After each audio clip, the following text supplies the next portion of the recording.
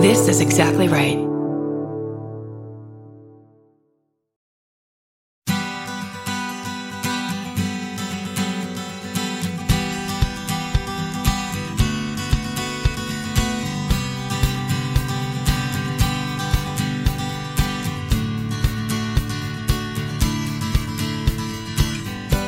Welcome to the Parent Footprint Podcast with Dr. Dan. I'm Dr. Dan, your host.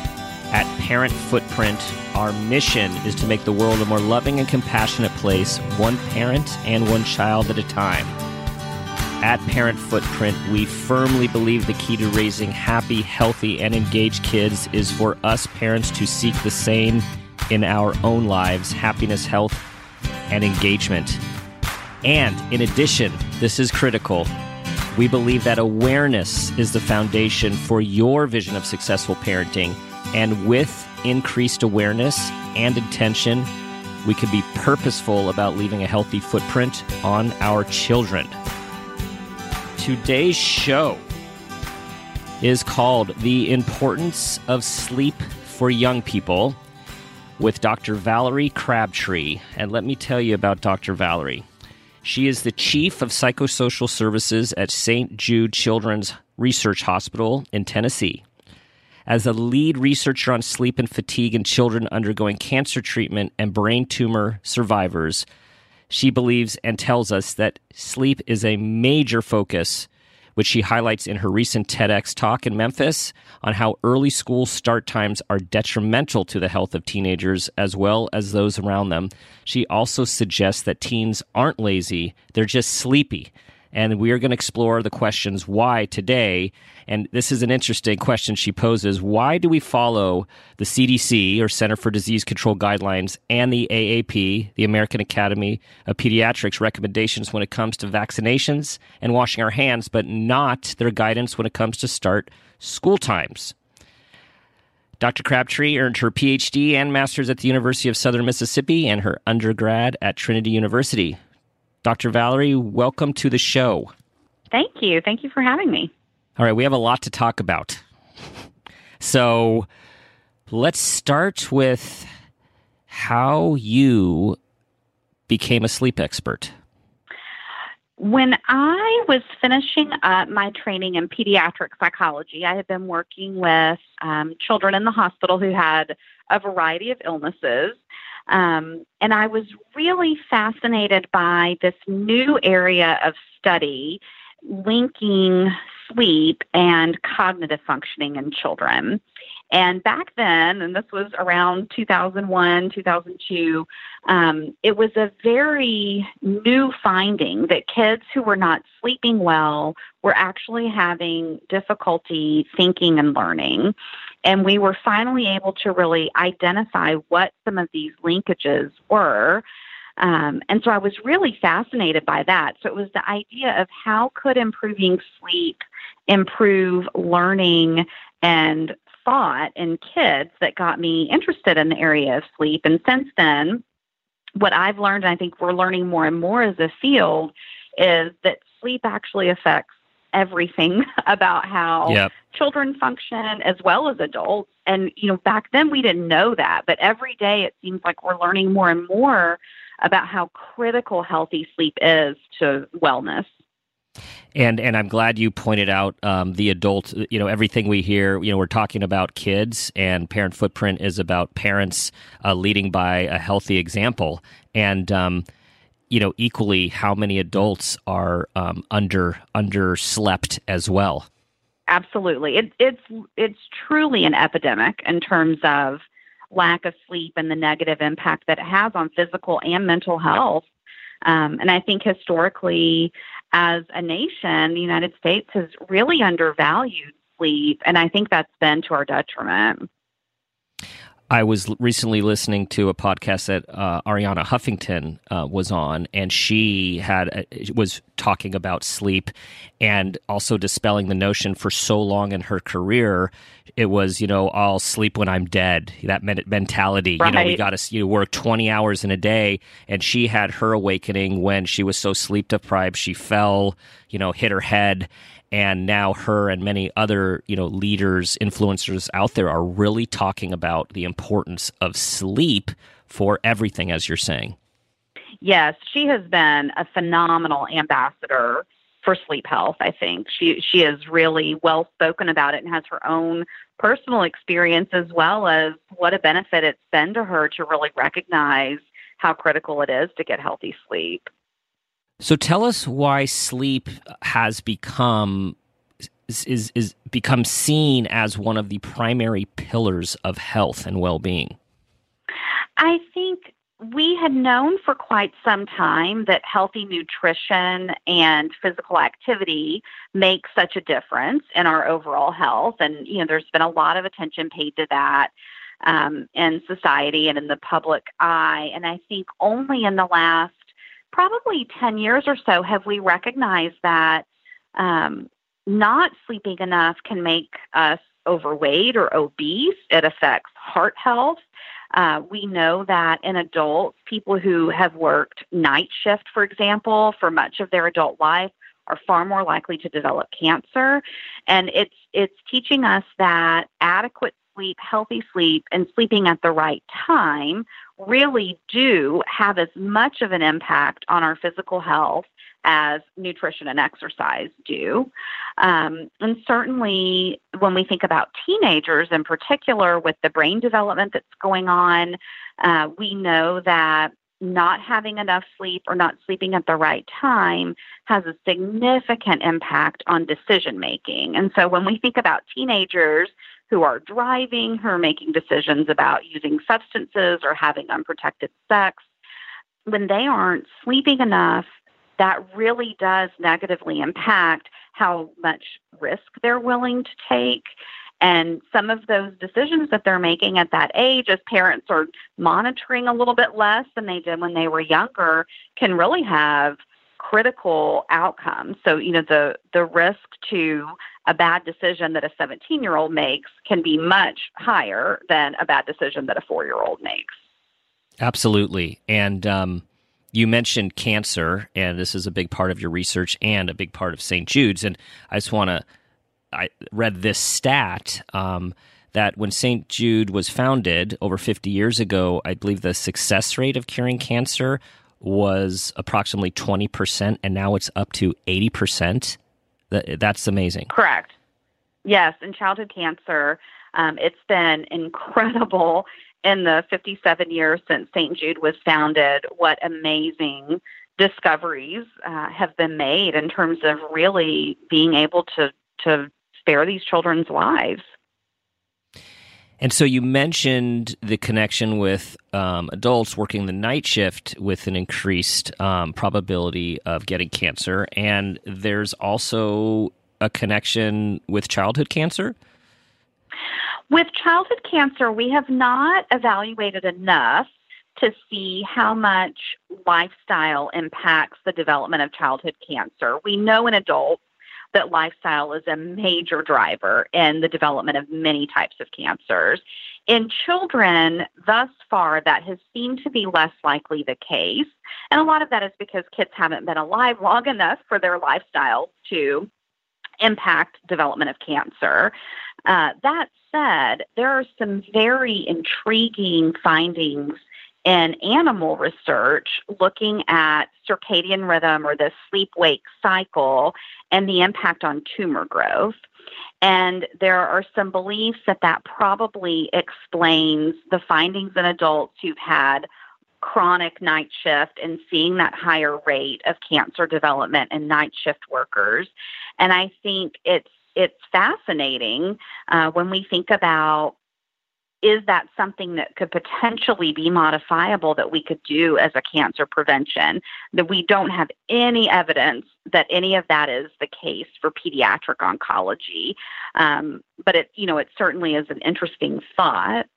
When I'm studying sleep in our patients with cancer, rather than focusing on potentially sleep as a modifiable factor in developing cancer, what we're looking at is symptoms related to cancer or cancer treatment. So in our patients who have had brain tumors, many times they may have chronic sleepiness or chronic fatigue for years and years after they have finished treatment for their cancer because of the areas of the brain that are affected by their tumors. So part of my research is looking at how significant are those symptoms, and are there interventions that we can deliver to improve quality of life in our patients who have been treated for brain tumors. And we also look at when children and teenagers are receiving cancer treatment, we tend to see pretty significant rates of fatigue. And are there some interventions that we can deliver to improve fatigue in those patients as well? So in the pediatric world and looking at cancer, we're really looking at sleep and fatigue as a side effect.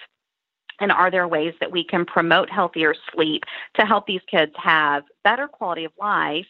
But is it possible that if we improve sleep, it does potentially improve their outcomes? And we have no answer to that question at all, but I think it's an exciting area to be investigating. For sure. As you highlight, sleep is connected to seemingly everything. And I know you guys are working on getting that 80% to 100%, so closing the gap. Yes, so, absolutely. Panning back, we've got all of these departments and organizations who have all these guidelines based on lots of research. You know, I mentioned the CDC, the AAP, and we have the APA, American Psychological Association. What's the overall consensus on how much sleep teens and children need? And of course, this is key, so parents who are listening out there can say, we heard from the sleep expert, it's scientifically proven you guys need this much sleep. Right. Well, sleep needs actually vary by age.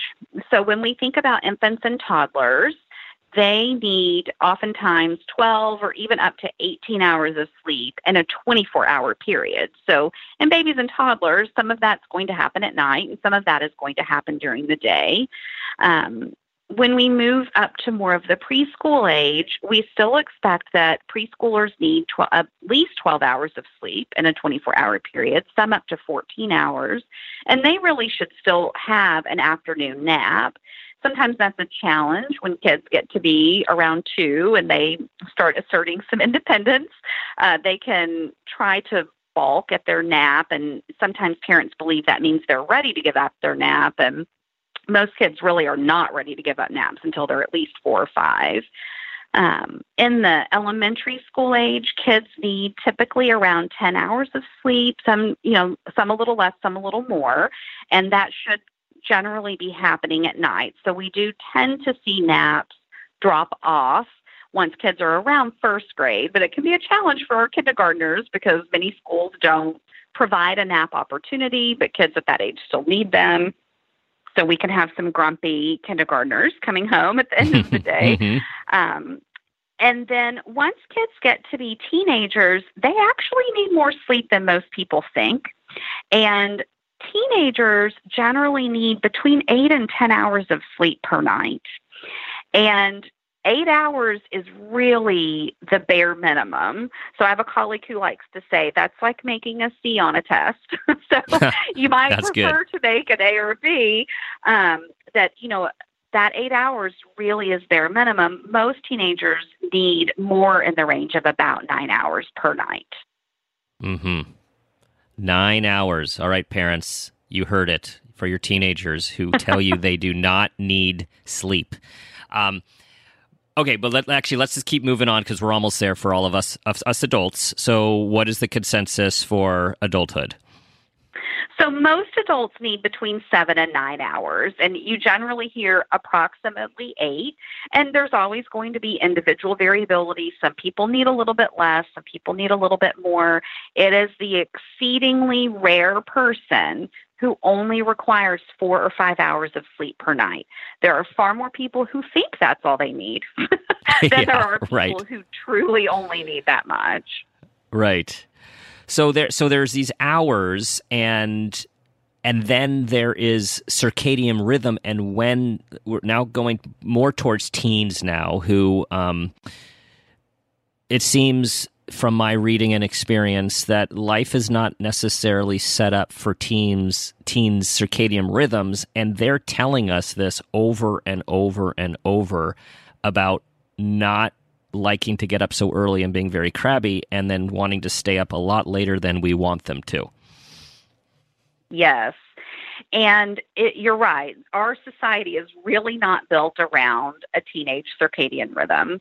And we know that with the onset of puberty, there is just a natural delay in when teens need to fall asleep and when they need to wake up.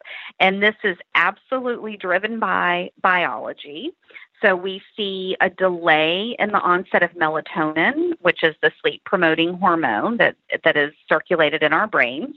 That happens much later after puberty than it did prior to puberty. It happens much later than it does once teenagers enter early adulthood. That melatonin shifts back a little bit earlier.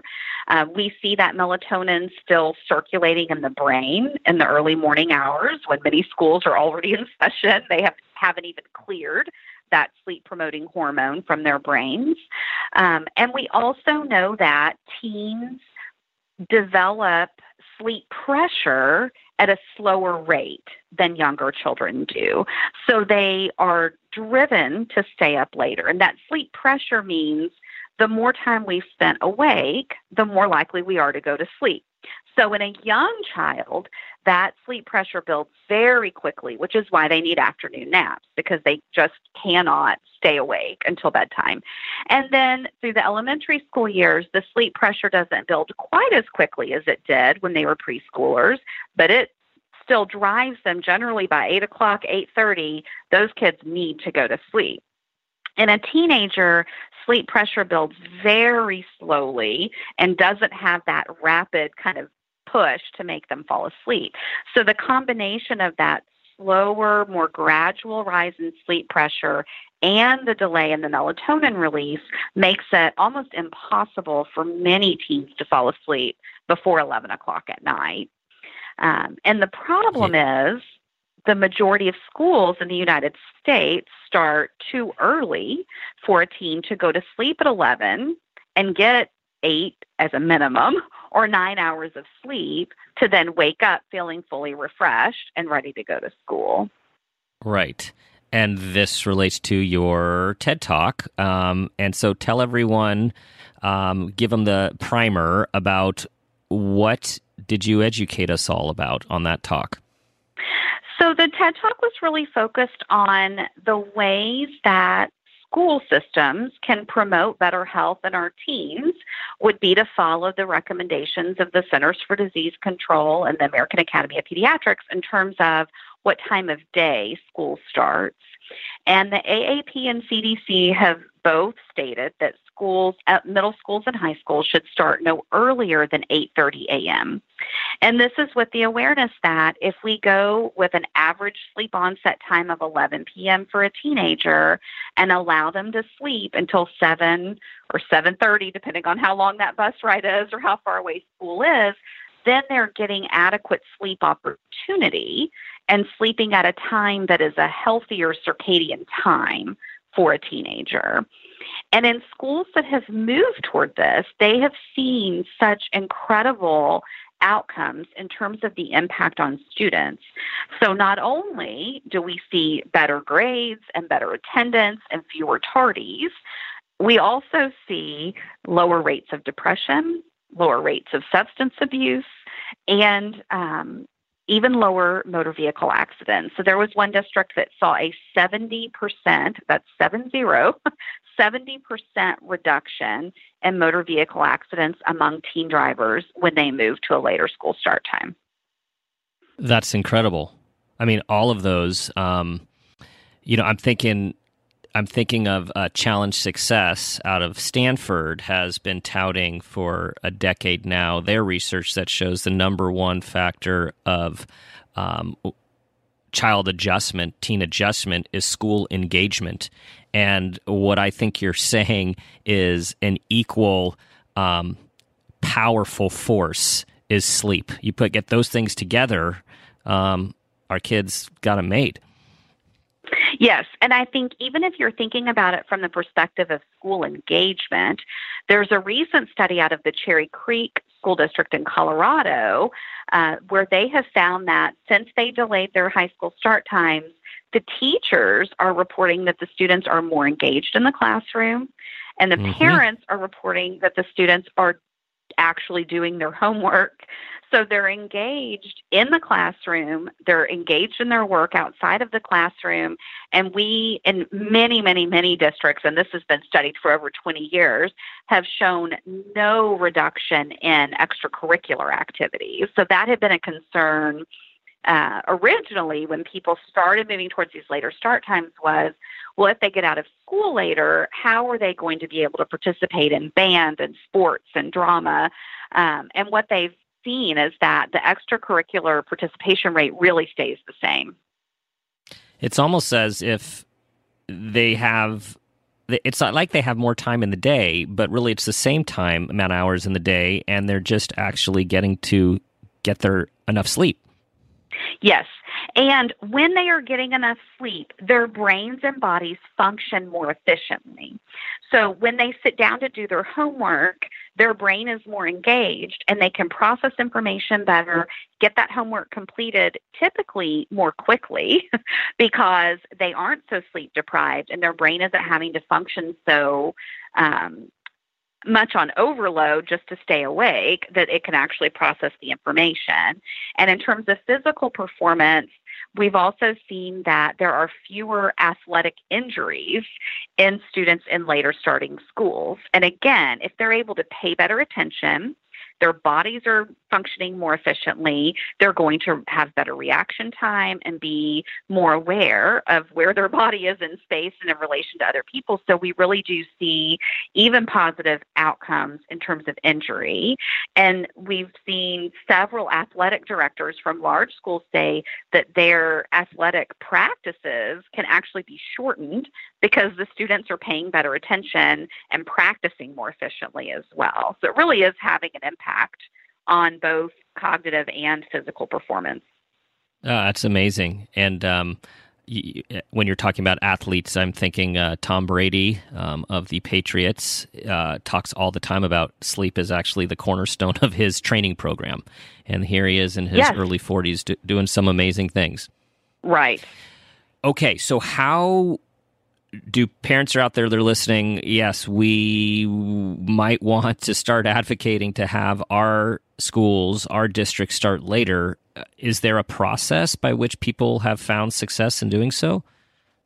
There are a variety of ways that school districts have gone about this. I think that many superintendents and school boards are hearing about and aware of the research findings. And many school districts find that it's logistics that are the challenge. So things like bus schedules and teacher schedules and how it relates to traffic patterns and, things that in some cases, I have a colleague who likes to say those are grown-up problems.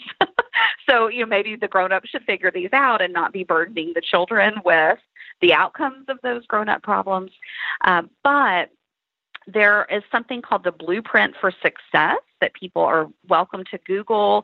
Startschoollater.net is an excellent website that has wonderful resources and guidance for parents who want to advocate for healthier school start times to see some benefit for their students. But I think there's always good reason to start talking to your school board members. They're elected officials. They represent us as constituents, and to let them know your constituents are concerned about this and we want to see the school focusing on health for our students, that it's not just test scores and grades, which do improve, but it's also physical and mental health. And we want to see our elected officials following these guidelines from the CDC and the AAP. And they seem crystal clear as you describe them. I mean, the research that's coming out is very persuasive. Absolutely, and it's unequivocal. You will not find a study that shows no benefit to changing school start times to a healthy time. There has not been a study conducted that has looked at changing a middle or high school from an early start time to a healthier recommended start time that has not seen some positive benefit to students. Every single study that's been done has shown some improvement. Some schools, it's more in the area of academic performance. Some, it's more in the areas of mental health. But every single study has shown benefit to students. Every single study has shown benefits to students in some aspect of functioning and reducing negative things like depression, substance abuse, traffic accidents with later start times. Very cool. Absolutely. And when you think about the impact on motor vehicle accidents, now you're thinking of a public health intervention that doesn't only impact students, but is also impacting the other people driving on the road. Exactly. And as I'm listening to you, I'm thinking about two of my three teenagers who are lacking sleep pressure, a new term that we've learned about today. And so, and I know you have some teens at home as well. So what do you recommend to us parents about how to educate our youth in the home and how to help create a more healthy sleep pattern? I think one of the things I like to do, well, first of all, my teens have been hearing about sleep since they were born, and they're probably really super sick of it. But one of the things I like to do is really point out to them right now when they're on summer break, look at how much sleep you're getting at night. You don't have anywhere to be in the morning. This is what time you went to bed. This is what time you're waking up on your own. This is how much sleep you need. If you didn't need the sleep, your body would stop sleeping. And that's true for all of us. Once your body is finished sleeping, it's finished. So if you're sleeping 10 hours a night routinely during the summer, that is how much your sleep requirement is. And now that school is starting back, how are we going to adjust this to get you to a point where you're getting as much sleep as possible? So my children, for example, one of them needs a little bit more sleep than the other, but they may sleep 9 hours a night, sometimes 10 hours a night during the summer. They have to wake up at 5:50 to go to school. So there is absolutely no way I'm going to get these 14 and 15-year-old boys in bed to get 10 hours of sleep to wake up at 5:50 a.m. That's just not physiologically possible for them to fall asleep that early. So what we do is we figure out where can you physiologically fall asleep so that you're getting as much sleep as possible, knowing how early you have to get up. And then on the weekends, in my house, I allow a little bit of extra sleep because I don't think it's reasonable to ask them to continue to get up at 6 a.m. on Saturday and Sunday. But I don't allow them to sleep more than a couple of extra hours because then we're moving them into something we call social jet lag, which happens very frequently in teenagers, that they get way too little sleep during the week. And then they try to really make up for it on the weekends. So they fall asleep at 1 or 2 in the morning and sleep until noon. And that's like crossing multiple time zones every weekend. And then Sunday night, it's impossible for them to fall asleep. So I really try to make sure that mine are not sleeping super late on the weekends so that we don't have that constant Sunday night social jet lag during the school year. The other piece, I think, is technology-free bedrooms. So we take phones down to the kitchen at night. Everyone plugs their phone in the kitchen. No devices are on. There's nothing that is going to be disrupting sleep in that way, too, with Snapchats coming all night long and things like that. I'm really glad you said that. It's almost becoming so, it seems so obvious, but we need to say it, is that if technology is in the room and on and beeping and lights going on, blue lights, it completely disrupts sleep. Absolutely. Okay, so this approach seems to me education and problem solving, collaboration, right? Sort of including them in their life. To problem solve because we're raising them to be away and have to figure this stuff out on their own, not that long. Right. Yes, absolutely. Absolutely.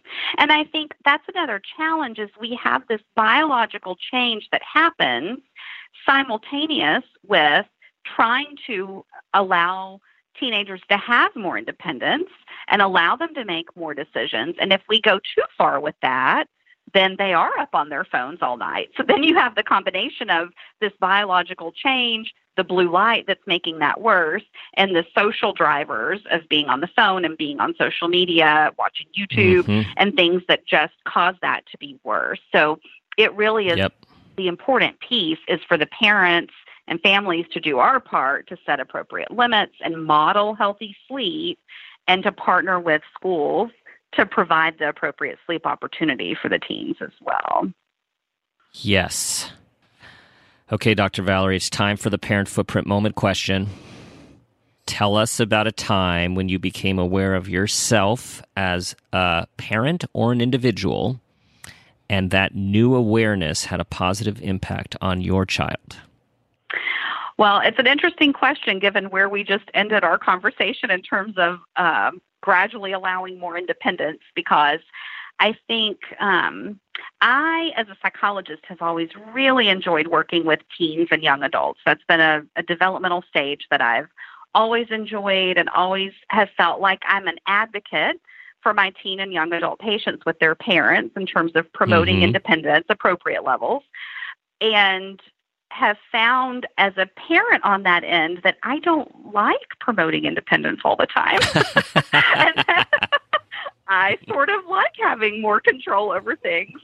And I think I had an interesting experience where one of my teenagers said to me, "Don't speak for me. You're trying to answer something for me, and I can speak for myself and make my own decisions." And it really hit me in that moment that he was right.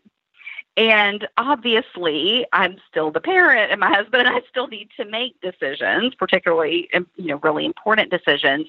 But it's time, and I've been preaching this all these years as a psychologist to my patients and their parents. But I need to follow that as well and find the right balance, which is really difficult, of promoting independence while supporting them. And now when I'm talking with parents, I know I have the lived experience too, that it is really a challenge to find that balance. But I think it's just so important so that they are healthy adults and they can make good decisions and have had that practice with appropriate levels of support. Thank you for sharing that, because I think it's so important for all of us to hear that even when one is an expert on something, it still takes a lot of courage and practice and intention to implement these same things in our house with our own children. I mean, it's when it comes to parenting, we're all just parents trying to find our way. Oh, absolutely. No doubt about it. Dr. Valerie, this has been so informative. There are so many important pieces of information here, and I know you have many publications and much more work that people can locate. So please tell them where to find this valuable information. So I have a website that's part of St. Jude. It's stjude.org/Crabtree. And I also am on Twitter, and my Twitter handle is @Dr. Dr. V. Crabtree. Check out Dr. V, stands for Valerie Crabtree. Dr. Valerie, thanks so much for enlightening us with this information. It's so critical, and it's so tangible, and I think we all need to really think about how we can implement more sleep in collaboration with our kids and teens, and see how we can impact the community by advocating and educating our districts and our school board members. Absolutely. Thank you so much for having me. My pleasure. This concludes the show. Continue to be the person you want your child to become. Focus on what's important to you to model for them. Check us out at www.parentfootprint.com. You'll find our Parent Footprint Awareness training there to help you parent with intention and purpose. And finally, consider this guiding question: what footprint do you want to leave?